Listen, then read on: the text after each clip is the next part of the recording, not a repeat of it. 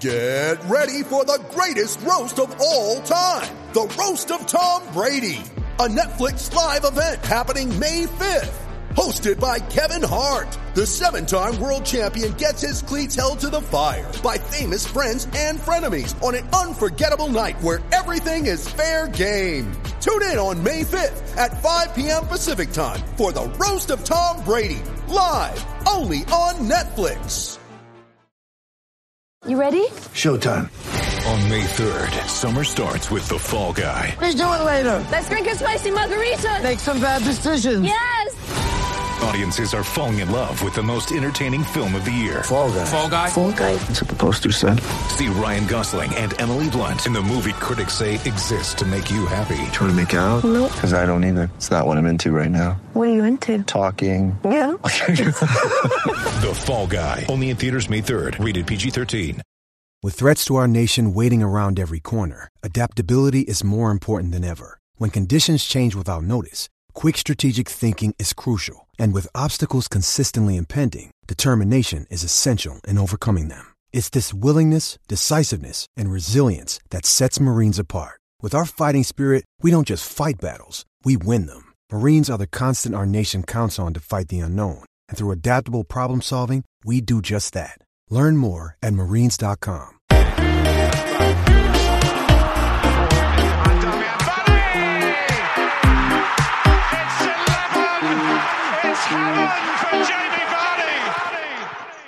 Welcome to another episode of It's 11, It's Heaven for Jamie Vardy, the Leicester City podcast by Leicester City fans for Leicester City fans. Here we are for season 3. Who would have thought that? Aidan, definitely not you when we suggested starting and you said not to bother. But how are you? You're here with us today. I do apologise. I do remember those words saying like who would want to listen to us. But no, I've been doing some publicity for the podcast. I had a good summer. I spent a few weeks in France and Spain, including the trip to Gibraltar. And I met a guy from Leicester in the youth hostel that I was staying in Bayonne, and obviously told him all about the podcast. So I think the guy's name was Darren. So here you go, Darren. Good to hope you're listening in, and hope you made it back to Leicester safely. You're not a bit old for a youth hostel? Of course not. Just checking if you've been banned or anything like that. Tom, it's good to see you again. We were together at Derby a few weeks ago for yes, mate. Pretty decent away day that day, wasn't it? But how's things? Yeah, it was a good laugh the other week. Quality atmosphere at Derby as well from our side. They sure as hell got some stick, didn't they? But yeah, doing all right, mate. Nothing really changing over the summer. Thankfully, I'm glad we're not absolutely sweltering. Yeah. But looking forward to getting started tomorrow. Yeah, it's nice to have some football about as well, isn't it? Steve, a long time since I've seen you. Up in Aberdeenshire, how are you? Yeah, very good. It seems to have been a long summer without football. Seemed to have dragged on a bit until the Women's Euros, and great success that was. And looking forward to the season starting again, although a little bit apprehensive. Yeah, we'll come on to that shortly. We're joined today by Ants, who's a YouTuber for Leicester City as well. And how's it been creating content over the summer when there's really been nothing to talk about? It's been painful, but the thing is, there was this first month where you sort of had the hope of it being, the whole rebuild, and we were being linked to every player under the sun. So that first month was all right. Last couple of weeks, it's been a little bit painful to sort of, Fofana's going, Maddison's going. As I said before we went live, we're going to end up, if you believe all the media, we're going to end up with a 5-a-side team without a goalkeeper, and we're going to have kids playing. So there's always stories to talk about, but unfortunately for us this summer, 90% of them have been absolute rubbish. Yeah, absolutely. It's been, I can't remember, Steve, you obviously a few more seasons supporting Leicester than the rest of us, but I can't remember a summer where we've never signed anyone. No, even going back to the old days where teams were fairly consistent from one season to another, and there wasn't wholesale changes like there can be nowadays. You'd always sign one or two players, high-profile players. So, it's it was the only team in the whole top 5 divisions of Europe not to have signed someone. I mean, that is amazing, really. It's stark, isn't it? Stark. Contrast to those neighbours, we've got a few miles down the road who are snapping up players left, right, and centre at the minute. But we'll come on to them as we go through the show. A good place to start would be our goalkeeping position. Aidan, last time we did a show, it would almost be unthinkable to think that Kasper Schmeichel would no longer be a Leicester City player. What's your reaction to him leaving for Nice? Yeah, it does feel a bit premature. I think he had with another 2 or 3 seasons of good service from Kasper. He still seems to be number one for Denmark, for his country, and there hasn't been that talk in the media. Sometimes there is talk amongst pundits and that about a player's level dropping, and have we seen the best of him? Is it time to move him on? And there wasn't that chat. There certainly wasn't that chat on this podcast amongst us.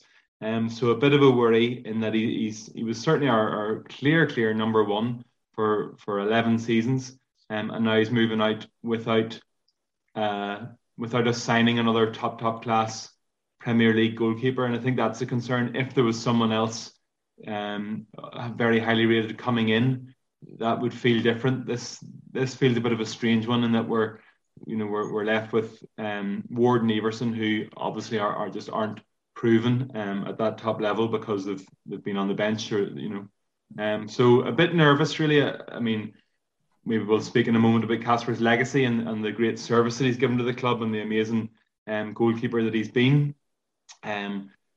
despite his faults and his flaws, just the amazing club man that he's been. But yeah, there's a bit of unease about it in terms of there not being that top class goalkeeper coming in to replace him.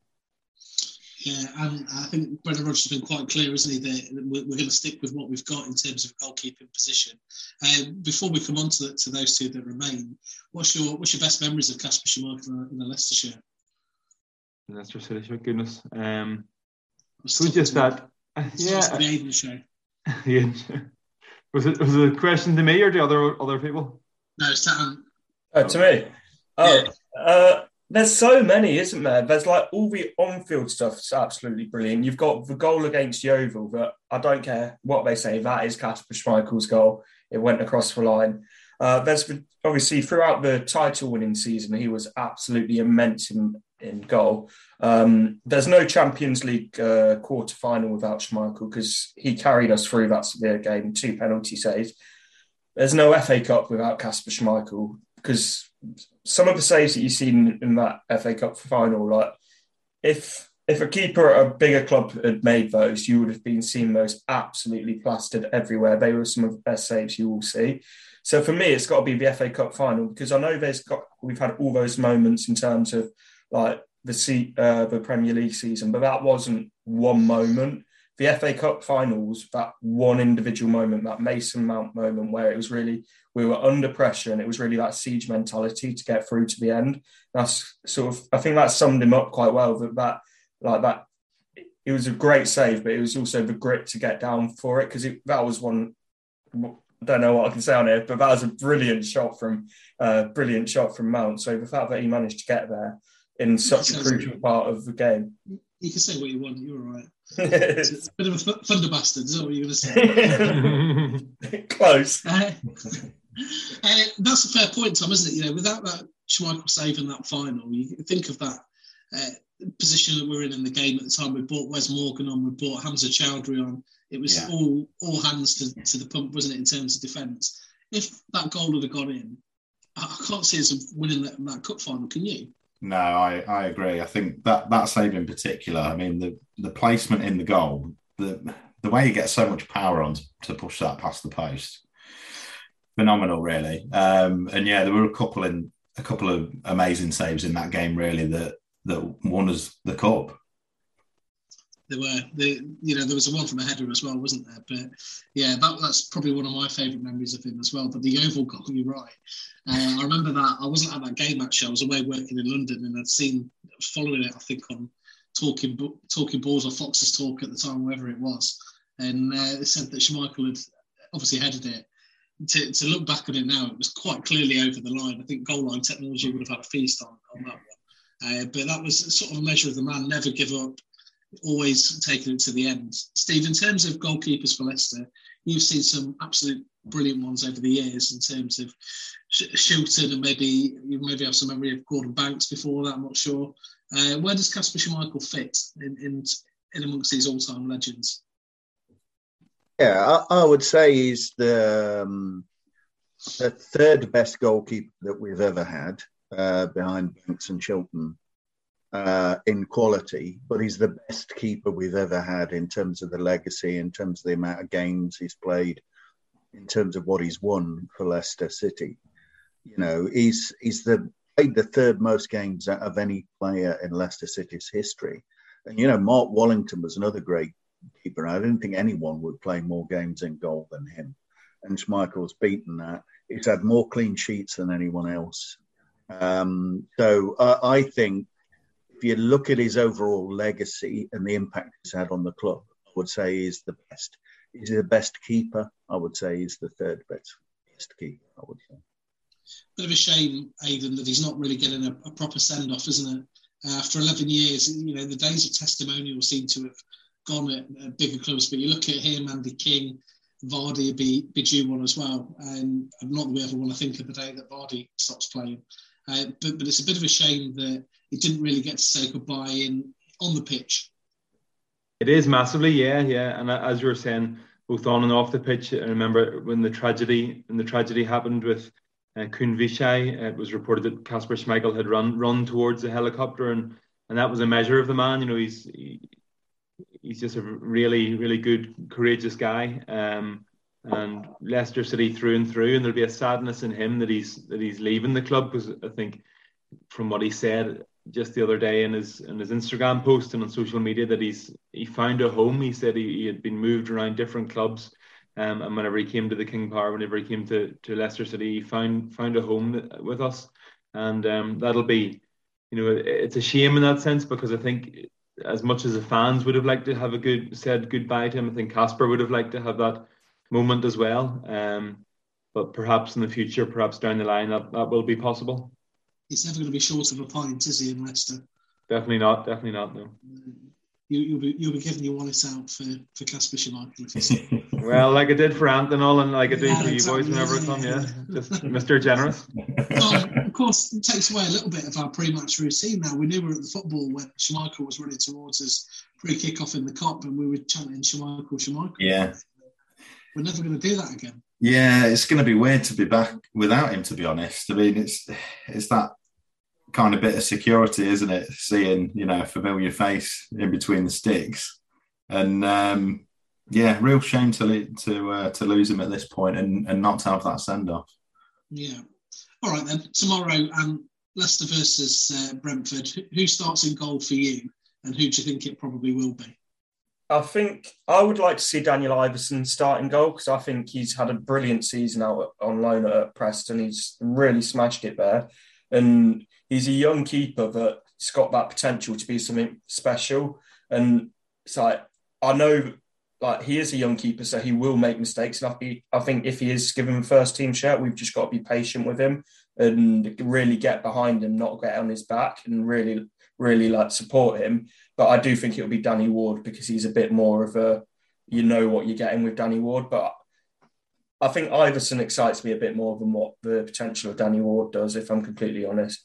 Yeah, I would agree with that as well. We looked at Kiernan Dewsbury Hall last pre-season. How does it translate from being a player of the season in the Championship team to coming up to the Premier League? I know goalkeepers are a bit more of a specialist position there. If you make a mistake, everyone's going to see that. But it feels he's 25 years old, Daniel Iverson, as well. Let's not forget that. This isn't a young guy that's never played a game. He's played nearly 200 games in English football, Scottish football so far.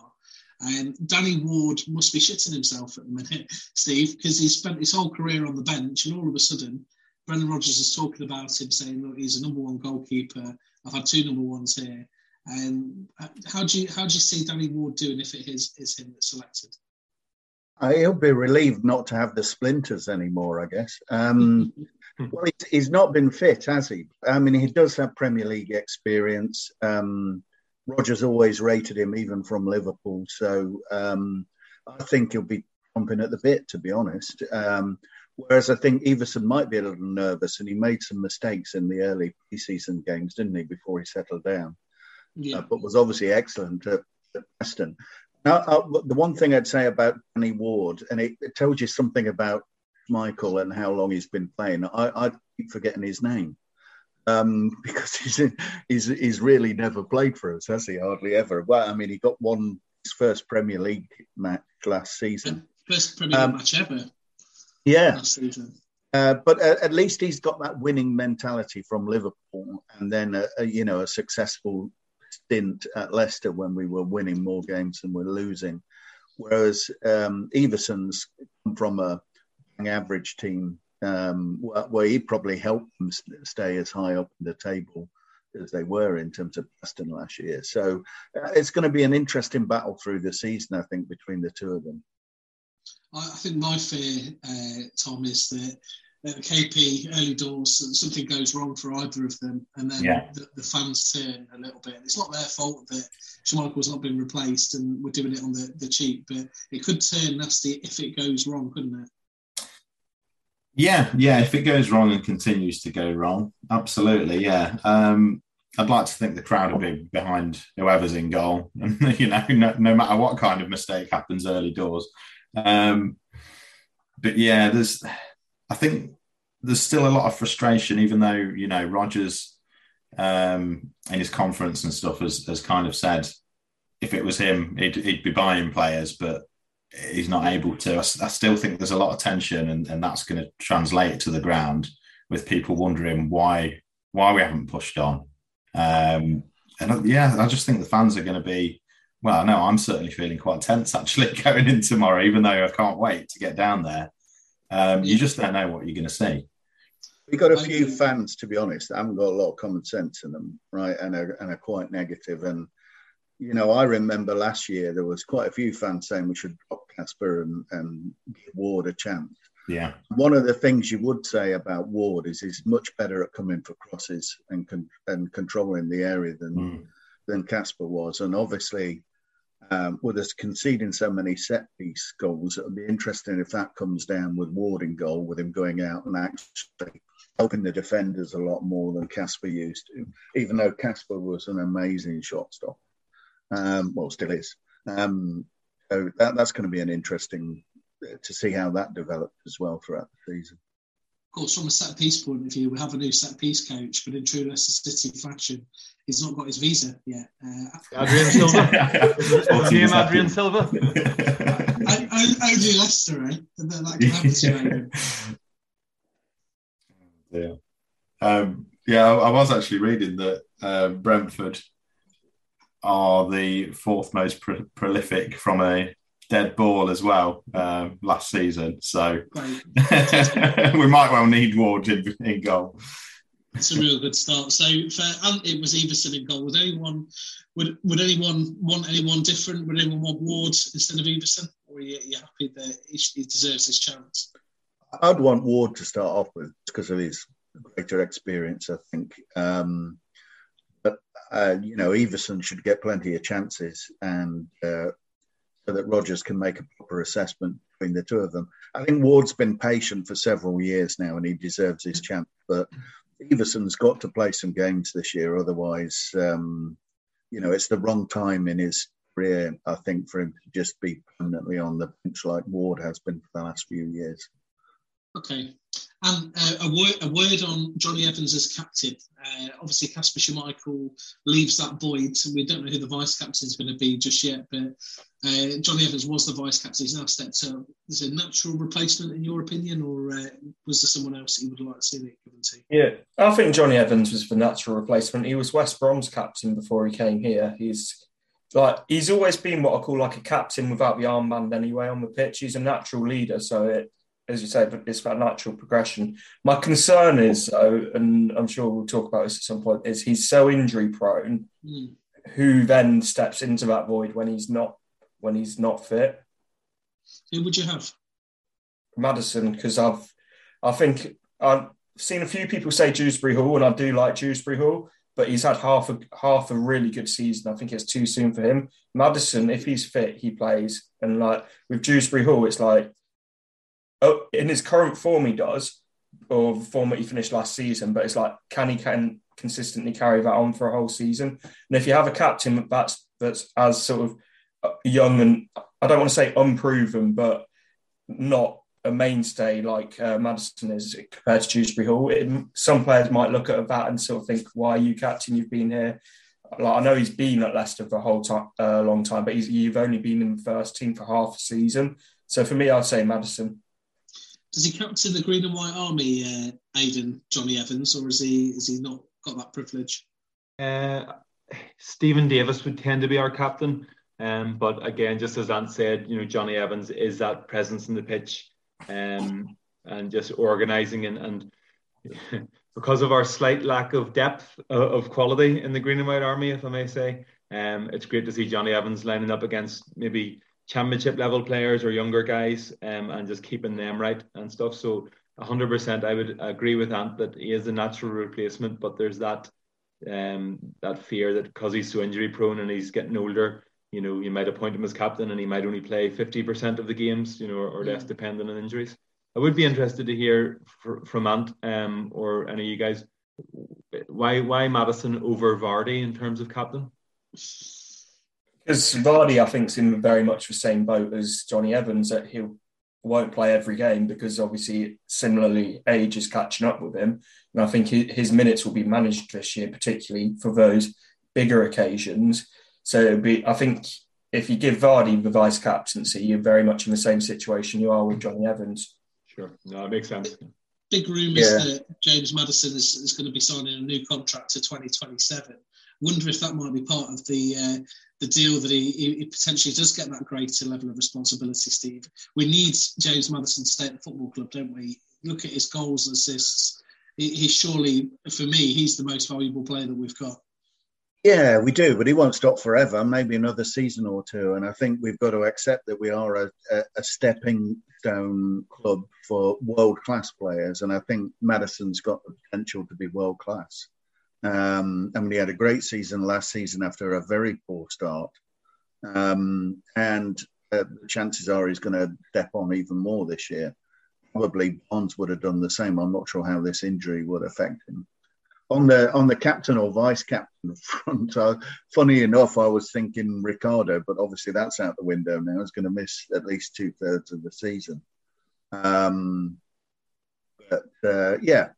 think if he signs a new contract, that's a positive sign in terms of giving him some more responsibility. He's got that in his personal life. He's now been a father for just over a year. So, I think it's a good time, for him to start to take on more responsibility at the club.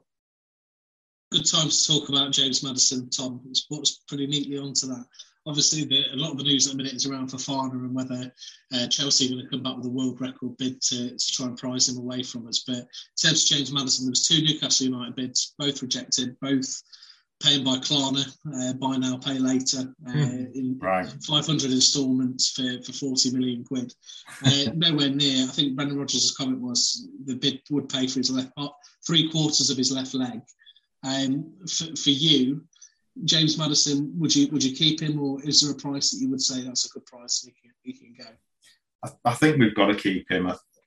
Exactly as you've said, he's really the creator, and he scores goals. If those goals aren't coming from Vardy, Barnes is obviously out as well for a few weeks. Where are they coming from? We've not seen a great deal from Daka or Iheanacho. You need someone consistent to be running midfield. Also, with his interviews over the last year or two, he has kind of shown that inclination to go towards a kind of captaincy role as well. He's coming across quite likeable to the club. I can't see a price where we'd want to sell him. I mean, you'd be talking upwards of 80 million. And I just don't think we're in a position to put him out there. There's other players that we can lose. And that I'd rather lose before we lose him. Yeah, this challenge really is getting rid of those players, I suppose, isn't it? Because no one wants them. how does James Maddison improve his game this season, Aidan? I don't know how many assists and goals he got. He was double figures in both last season, but how can he take that on to another level? And I'm thinking, really, with the World Cup coming up, he's going to have to, I'm not sure what he needs to do to get into Gareth Southgate's thinking. Start spinning unicorn poo around his finger or something. But he's got a lot to do, isn't he, to get to that conversation? Yeah, it does seem that way with Southgate. I think for Maddison, the step up this season, his numbers were good last year. I think the step up is whenever we're under the cosh, whenever things are tough, especially in the big games against the Premier League's kind of top six, will he turn up on those days? And can he take the game by the scruff of the neck and really lift us as a team? I think that's the next step up for him. We know his talent, we know his skill and what he can do, but when the chips are down, can he do it on the big occasions, and really show up for us and maybe change draws into wins or defeats into draws for us? I think that's what I'll be looking for from Maddison this season. I think it has been vital that he stays, that those bids from Newcastle were turned down, because and maybe we'll go on to speak about this. I think we're just in the cusp of like a fork in the road, a bit of a turning point at the club. If he were to go, then I think people like Harvey Barnes maybe start looking over their shoulder or start looking around and saying, that our profile as a club drops quite significantly, and we kind of dropped from being a top half club with ambition for trophies to a bottom half club who are maybe starting to look over their shoulder in terms of relegation battles and that. So yeah, vital that Maddison stays if we're to be progressing as a club. I'd say something else, Aidan, actually, and I would have seen Maddison as a bit of a luxury player, a bit like Barnes, a bit like Riyad Mahrez was. Fantastic going forward, but a bit of a liability defensively. And one of the things I've noticed in the preseason is he's really getting stuck in his defensive duties. So I think if he can carry on scoring and creating the way he did at the second half of last year, and add that tenacity and fight into the midfield as well, a bit of bite into his game, I think that'll be a next step for him. Absolutely. And just for putting it into simple terms, we can't sell players at the minute, and we've got too many. Is that the reason why we're not signing, or is there a financial worry, do you think, beyond that that's dragging the club down? I don't think there's a financial concern, because you wouldn't be planning a stadium expansion. You wouldn't be sort of investing in the infrastructure like we have been if there was a shortage of money. What I think we're doing is, when you look at what Everton have done, they've signed far too many players and they can't ship them on. Now they're snookered into a corner where they're so stuck with FFP. So I think we're being run, as frustrating as it is for us as fans, we're being run in a sensible way where we're not going to put ourselves in too much trouble. So I still think we need a right winger, but at the end of the day, we've got two very, very astute business people running this club, so they are fully aware of what they're doing. And I don't think that there's any sort of financial worry compared to what the media is saying. But it's like we were saying before we went live, that if media negativity will sell clicks, will do clicks. So if you say Leicester are struggling financially, they need to sell, you'll get all of everyone interested, because you'll get Chelsea fans clicking on for Fofana, you'll get Newcastle fans for Maddison. So I think it's just a lot of over sensationalism, where in reality, yeah, we probably do need to sell to get out of the corner in terms of FFP, but I don't think it's anywhere near the level that the media's portraying it to be. There's a difference. There's a difference, isn't there, from having a fire sale to selling an asset for a world record fee, which potentially could happen with Wesley Fofana. What's your thoughts on him maybe leaving the club, Ant? I would as much as 85 million or whatever it would be an absolute brilliant fee. And how funny would that be to say the two most expensive defenders in world football have come from Leicester? But it's how late it is in the windows the concern for me now. If we were talking about this just as the season finished, I wouldn't be as like I still want Fofana to stay because I think he's a top draw talent. But how close we are to the season starting and how little time we have left to replace a player of that quality would be my concern. So I think we've got to hold out now, really, if I'm honest. But we saw it with Maguire. We got 80 million for Maguire. Everyone knew we got 80 million. We went to Burnley. They wanted 45 for James Tarkowski. Nathan Ake at Bournemouth, they wanted 70 million. So it's all good getting this record fee, but then everyone else knows you've got the money. Yeah, you're not banking the money. Yeah, exactly. Presumably, if we got that sort of money in, Steve, we wouldn't look to spend all of it. But in terms of Wesley Fofana, it's slightly strange with some of his behaviour, isn't he, on Twitter and whatever, and Instagram, and he seems to enjoy the drama that comes with it.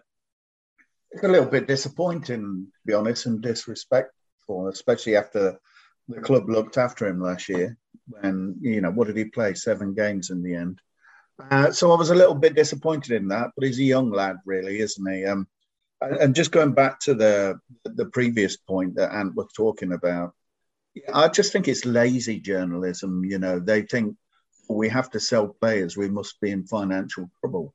We are in financial fair play trouble. I think we've got 28 players and we can only have a 25-man squad. So why would you sign more players without offloading some of the players that aren't going to feature? I think that's mistakes that our recruitment team have made. We've got the likes of Perez on 80,000 a week. So, Ryan Bertrand, Steve. Ryan Bertrand on 80 grand a week. Ryan Bertrand on 80. And I think you've got Vestergaard on 70 and Hamza Chowdhury on 60 odd. So it's very difficult to get rid of them because they're going to have to take a pay cut, go somewhere else, right? And so why not see out the contract? And that's, I think we've got the highest percentage of wages of turnover for players out of any club in the Premier League. And that's our problem. We're paying average players too much money and then struggling to offload them to make room for us to sign new players. And that's the crux of the problem, isn't it? I believe the percentage of wage to turnover is one of the new ways that FFP is calculated, and that's why we're getting absolutely stuff. That's why Schmeichel going actually on 140 grand a week. That's quite a big saving, really. Tom, Wesley Fofana, going back to him, how good is he? And we can ask for whatever fee we want, but it'd be still good value at a world record fee, wouldn't it, at 21 years of age? Well, you would have thought so. I mean, he's not been at the club for that long, really, has he? And as Steve says, he's not played that many games for us. Obviously, when he has, he's impressed massively, and his play on the ball is brilliant. I think the problem is, as much as a good fee of 85 million is, it's so difficult to replace a player like that, and we just haven't got the backup there. So it's not so much about getting the money in. It's, kind of like Ant says, where does that money end up going? We're not putting it in our pockets, are we? We're basically gonna piss it all away on another Vestergaard, for instance. So, I'd like to see him stay, but the socials, his Instagrams and whatnot don't look great. I mean, I don't know whether there's some agent influence there or what. I don't know if that's all his doing. Supposedly, if you listen to the media, he wants to move to Chelsea. Although I think there's an interview come out of him this morning from, it might be John Percy, saying that he likes the family of Leicester City. Aidan, I get what I'm saying there about the money this late in the window. It's a bit of a concern for us. But a world record fee would be a world record fee, wouldn't it? And, everyone surely has their price. £85 million for you. Would you stick or twist? I think with the aspect of the social media stuff, I think it depends as well on, it seems like maybe he's playing that game, maybe listening to an agent that he wants away. And I think it's difficult to have a player who really doesn't want to be there. And if there's a world record fee, if it's good money that's being offered, there is that element of wisdom in taking it, isn't there? I guess that's Brendan Rodgers' job to think, can he settle him? Can he do anything to settle the guy's head and get his head back in the game? I guess we did see that with Riyad Mahrez a few seasons ago, that really soon after the title win, Riyad wanted away, and we managed to keep him for another couple of seasons. Certainly the first season after we won the league, he was poor, but the second season, there was a lot of improvement. But yeah, to answer your question, I think if there's 85 million there and the guy ultimately wants to go at some point, then it's not a bad thing to take that 85 million. But yes, I absolutely get Ant's point that time is running out to sign a replacement. Yeah, it's where Sionku has to come forward and have another season like when Maguire left and getting the team of the season again, because he was outstanding that season. Okay, let's break the show up a little bit. Aidan, you've got a last man standing question for us today, a bit of a quiz. We play this on our show, and basically there'll be a question that Aidan will put out. Whoever is the last person at the end wins. It's that simple. So I'm hoping it's something that I can extend my victorious streak on today. Well, we'll see about that, Mark. We'll see about that. Opening day Premier League seasons have notoriously been quite poor for Leicester City. I think there was a stat that up until recently, we only won 2 out of 14. And so today I'll be asking you to give me a winner on a Premier League opening day season from the last 3 Premier League seasons. So name me a club who's won one of their opening fixtures over the last 3 Premier League seasons, 2019-20, 2020-21, 2021-22. We're going to start with Ant, then Steve Marbles, then Mark Manderfield, and then Tom Clark. Take it away, Ant. A team that's won GDPR, mate. A team that's won an opening day fixture over the last 3 seasons. Brentford. Brentford is correct. Brentford beat Arsenal 2-0 last season in the Friday night fixture to open it. Steve Marbles. Chelsea. Chelsea is correct, Steve. Chelsea beat Crystal Palace last season. 2 seasons ago, won away to Brighton. And unfortunately, the season before lost 4-0 on their opening match. Never an unfortunate, Aidan. It's never unfortunate. Never unfortunate. Okay, Mark Manderfield. I'm going to go with Leicester City after beating Wolves 1-0 last season. We did indeed beat Wolves 1-0 last season with Jamie Vardy scoring his 7th opening weekend goal. We also won the previous season away to West Brom, and the season before was a draw. Tom Clark.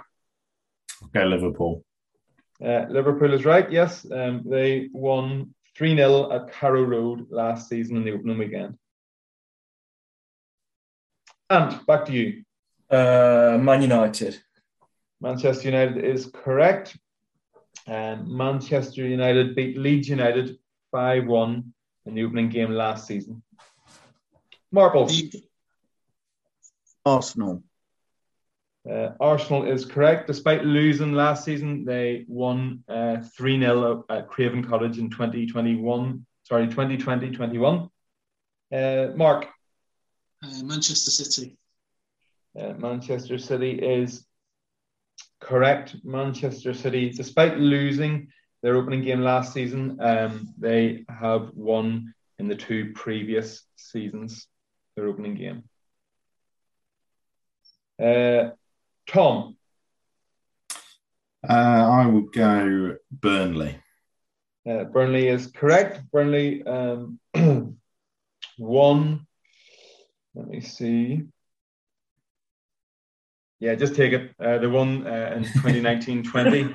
Yeah, let's speed it up. Yes, Burnley's right. And back to you. Wolves. Wolves is correct. Although we beat them last season, they did win the previous season. Yep. Marbles. I was going to go Wolves. That's a difficult one now. Villa. 7 teams left. 7 clubs left. Villa. Aston Villa do not feature in teams that have won. They've had 2019-20, they had a defeat. And then 2021-22, another defeat. So, sorry, Steve, you're gone. Okay. Mark Manderfield. I'm going to go with Tottenham. Tottenham Hotspur is correct. They won their opening fixture last season and in 2019-2020, beating Villa that day. They beat Man City last year 1-0. Hung Sun Min scoring. Tom. Not convinced, but I'm going to go Leeds. You were right not to be convinced, because Leeds suffered a thrashing at the hands of Manchester United last season, and were also defeated by Liverpool in 2020-21, a 4-3 defeat there at Anfield. So, Ant, we've got 6 teams left. I'm going to go with Brighton. Brighton is correct. Brighton, what can I tell you about them? Yep, they won away in their first game of the season last year away from home at Turf Moor. Mark. Has anyone said West Ham? No one said West Ham, but do you want to go for West Ham? Well, now you're saying that, I'm not sure. Yeah, I'll go with West Ham. Mark, you were correct to go for West Ham United. They had a 4-2 win last season after 2 defeats in the previous 2 seasons, but they won last season, so you're through to the next round. Ant. Has anyone said Everton? No, but would you like to say Everton, Ant? Oh, go on, man. Someone's got to. Someone's got to. And you are correct to say Everton. They won on the opening day last season at Goodison Park, a 3-1 defeat of Southampton. They also won the previous season at the Tottenham Hotspur Stadium and drew in the 2019-20 season. So that's back to you, Mark. We have got 3 clubs left who have won one of their opening fixtures over the last 3 Premier League seasons. But tell me, Mark, who are those clubs? Southampton? Unfortunately not, Mark. Southampton were defeated by Everton last season. 2 seasons ago, defeated by Crystal Palace. And 3 seasons ago, defeated by Burnley. So the opening day of the season isn't a happy one on the South Coast. Well done. Taking your crown. Taking your crown. So there you go. This game's cancelled now forever. Ant's our winner, but can you give me any of the 3 remaining teams who have won a match on their opening day in the last 3 seasons? Well, you just said Crystal Palace, and I don't think anyone said that, so I'm going to go with Crystal Palace. I gave that one away, didn't I? Crystal Palace is correct. Anyone get any of the last 2?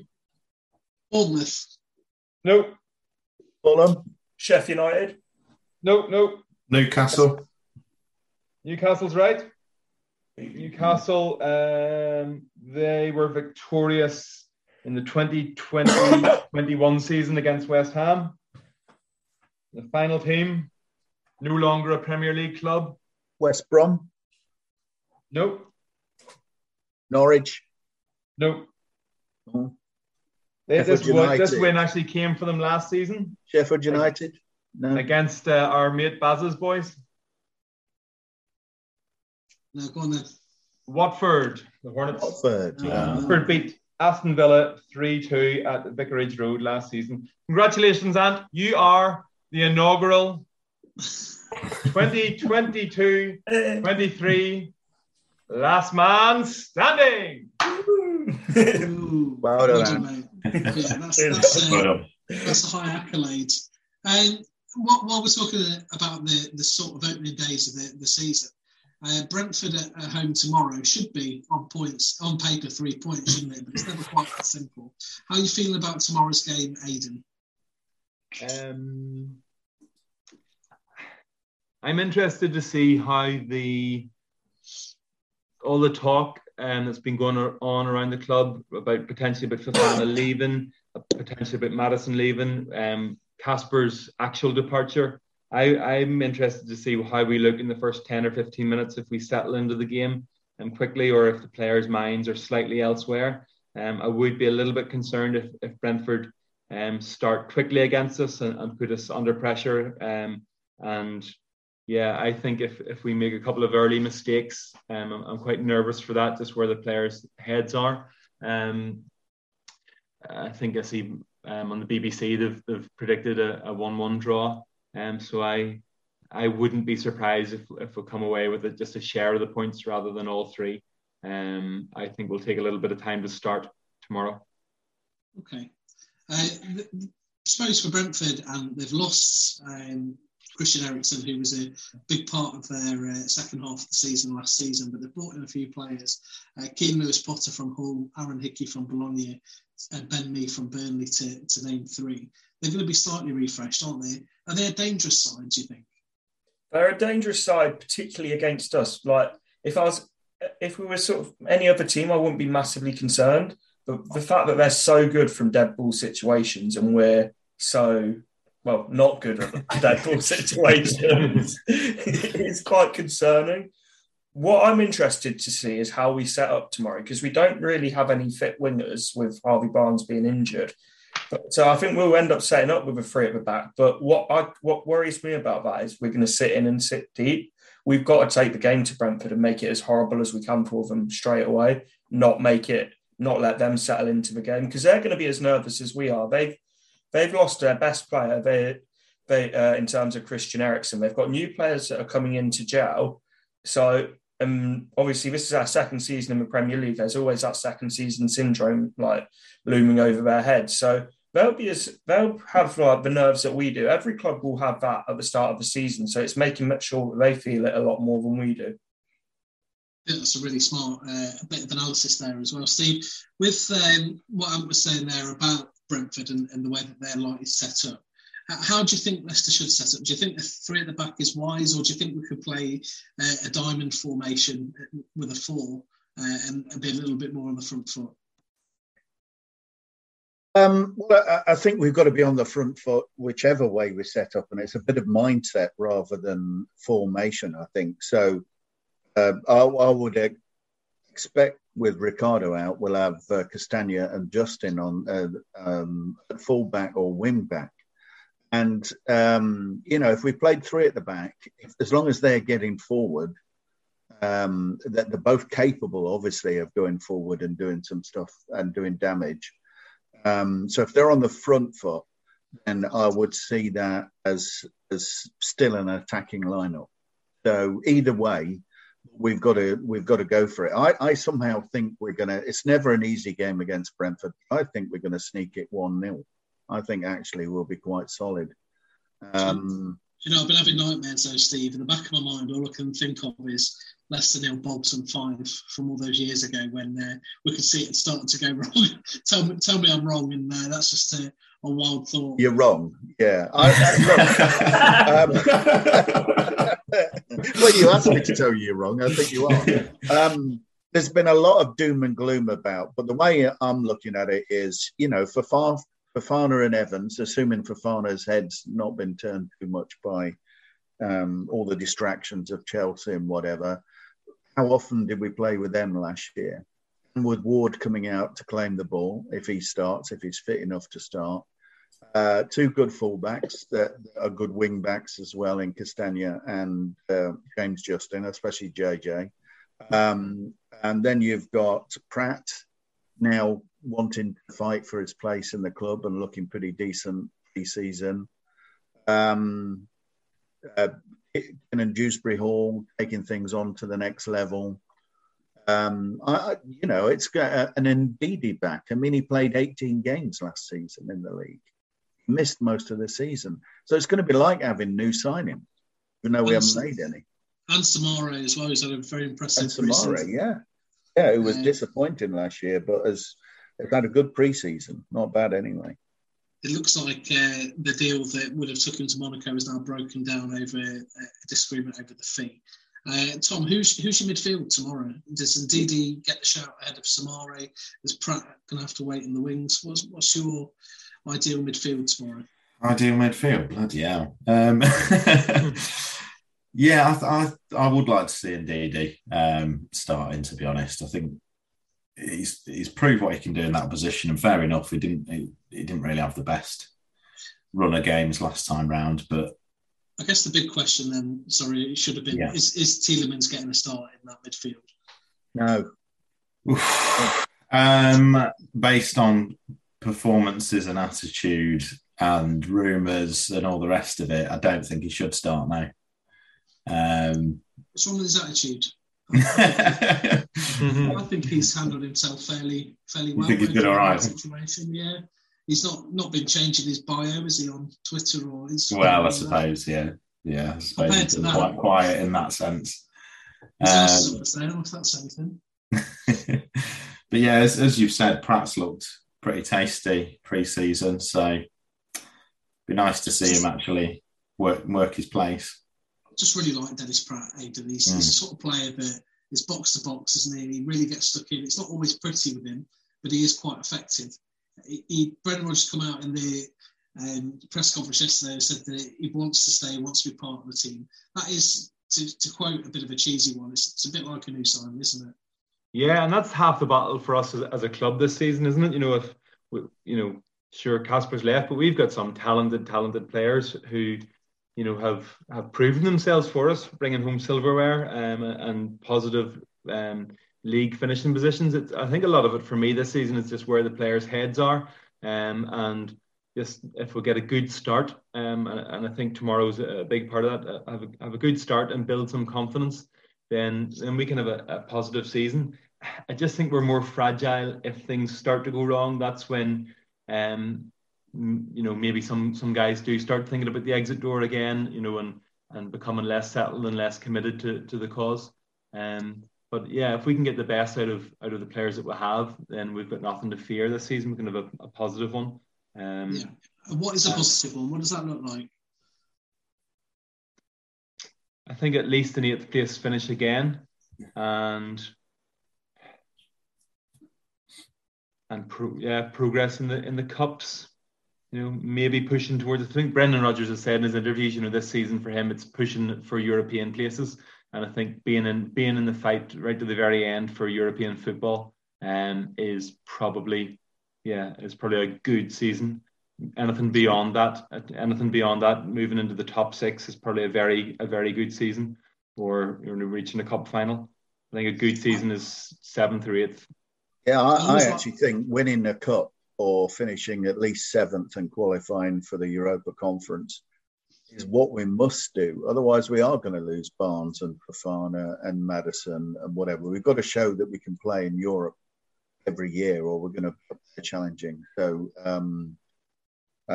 for me, I think we've got to aim in top 7 as a minimum, and to try and win a cup, tough as that might be. Otherwise, we are on the downward slope. Ant, have you got anything to add on those thoughts? No, I completely agree. And it's a chat that I had with James Harlow on Beyond 90, little cheeky plug there. But what's the Brendan Rodgers is on £10 million a year. There's got to be a return of investment on that, and a return of investment on putting a manager on that higher wages. There's got to be qualifying for Europe, because he's on the wages of a manager that would equate to a Champions League level manager. I don't think that qualifying for Champions League is realistic for us, but qualifying for Europe when you're paying the manager what he is being paid, I think that should come with sort of the territory of what he's earning.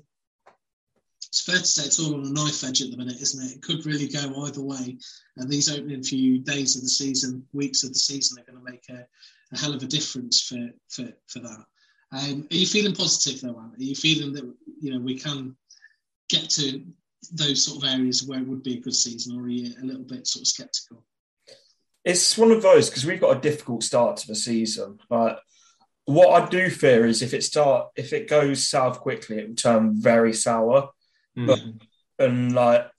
Obviously we've got Arsenal away, which has never been a happy hunting ground for us. We've got Chelsea at Stamford Bridge. We've got United all within our first 5 games. So there's 2 ways to look at it. It's like, if we can pick up some results in those early games, and particularly against those bigger teams, we could really be sort of there or thereabouts to upset the apple cart again.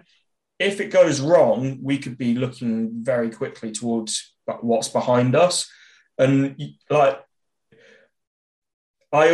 I'll say it most seasons, but I think the start this season is so important to set the tone in the right way, because I think how the first 10 games go, will give us a real idea of where we'll be towards the end of the season.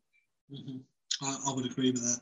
Steve, that's our prediction for you for the game tomorrow, if that's okay. Yeah,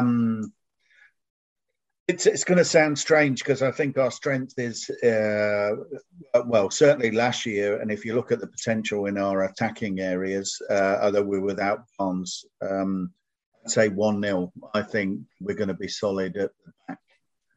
We'll have a couple of scares and we'll miss a few chances. It'll be a nervy game, but we'll win 1-0. Going to have those words solid at the back running around my head tomorrow at King Power Stadium. Yeah, I might have to pay for those words, but that's just my gut feeling.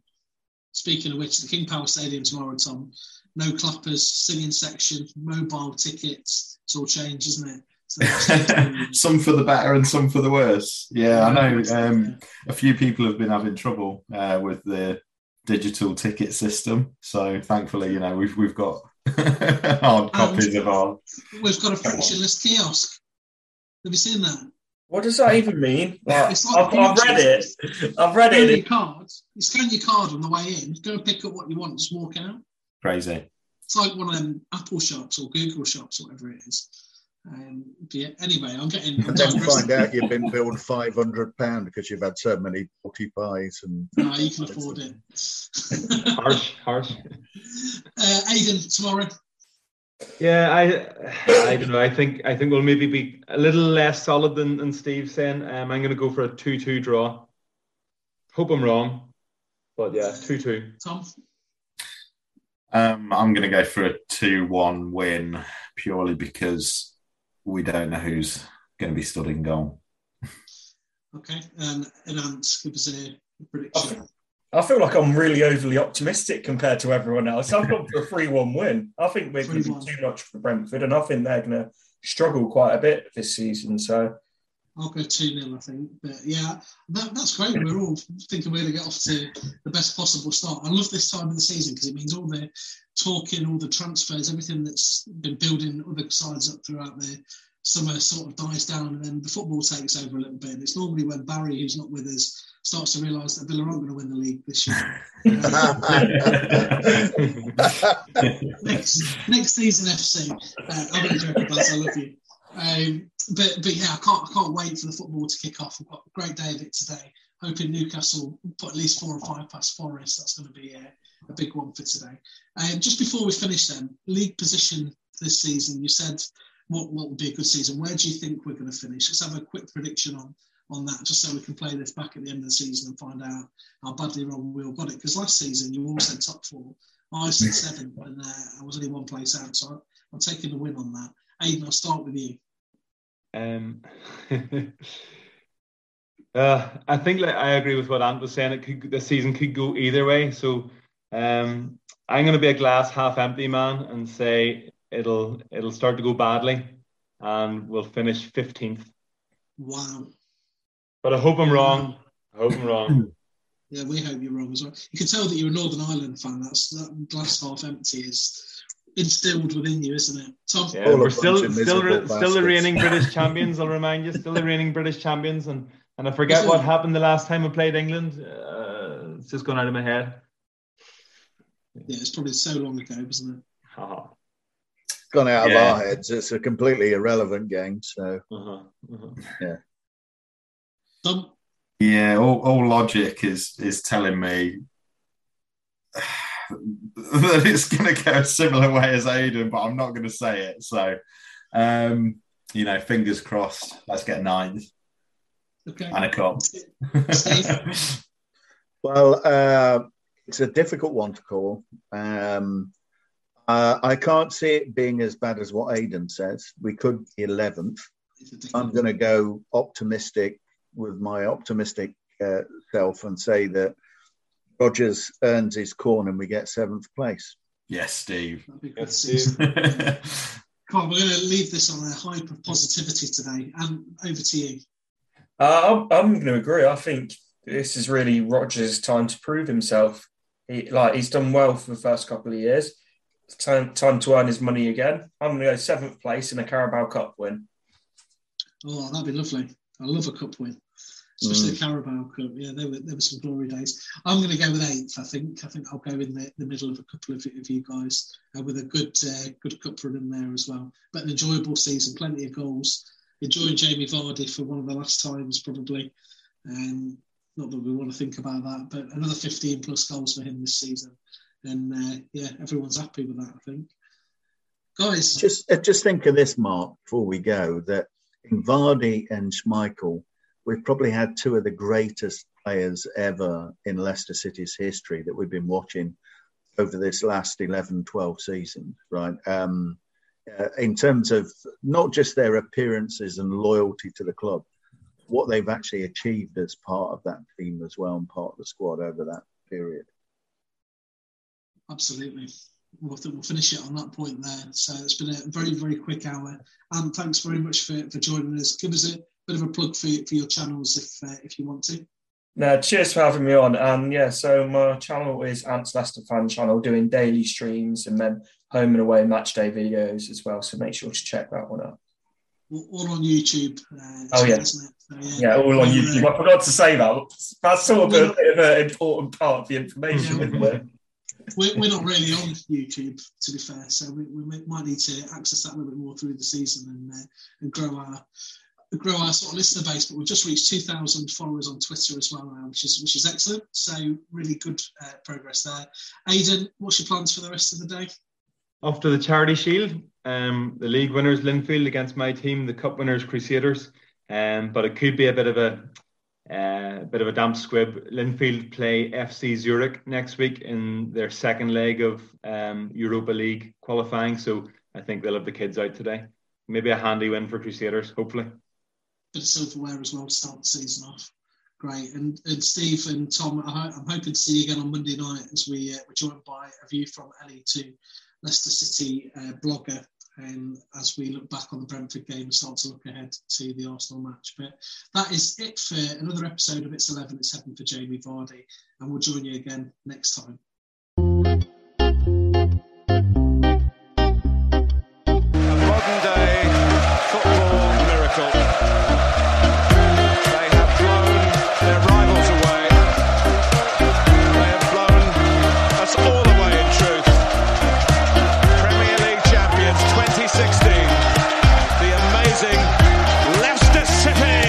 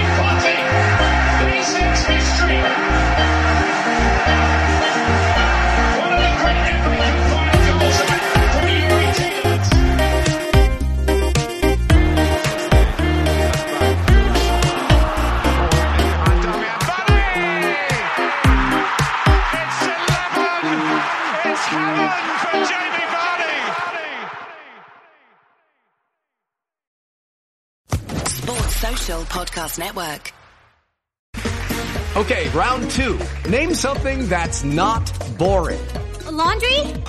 Ooh, a book club. Computer solitaire, huh? Ah, sorry, we were looking for Chumba Casino. That's right, ChumbaCasino.com has over 100 casino-style games. Join today and play for free for your chance to redeem some serious prizes. ChumbaCasino.com. No purchase necessary. Void where prohibited by law. 18+ terms and conditions apply. See website for details.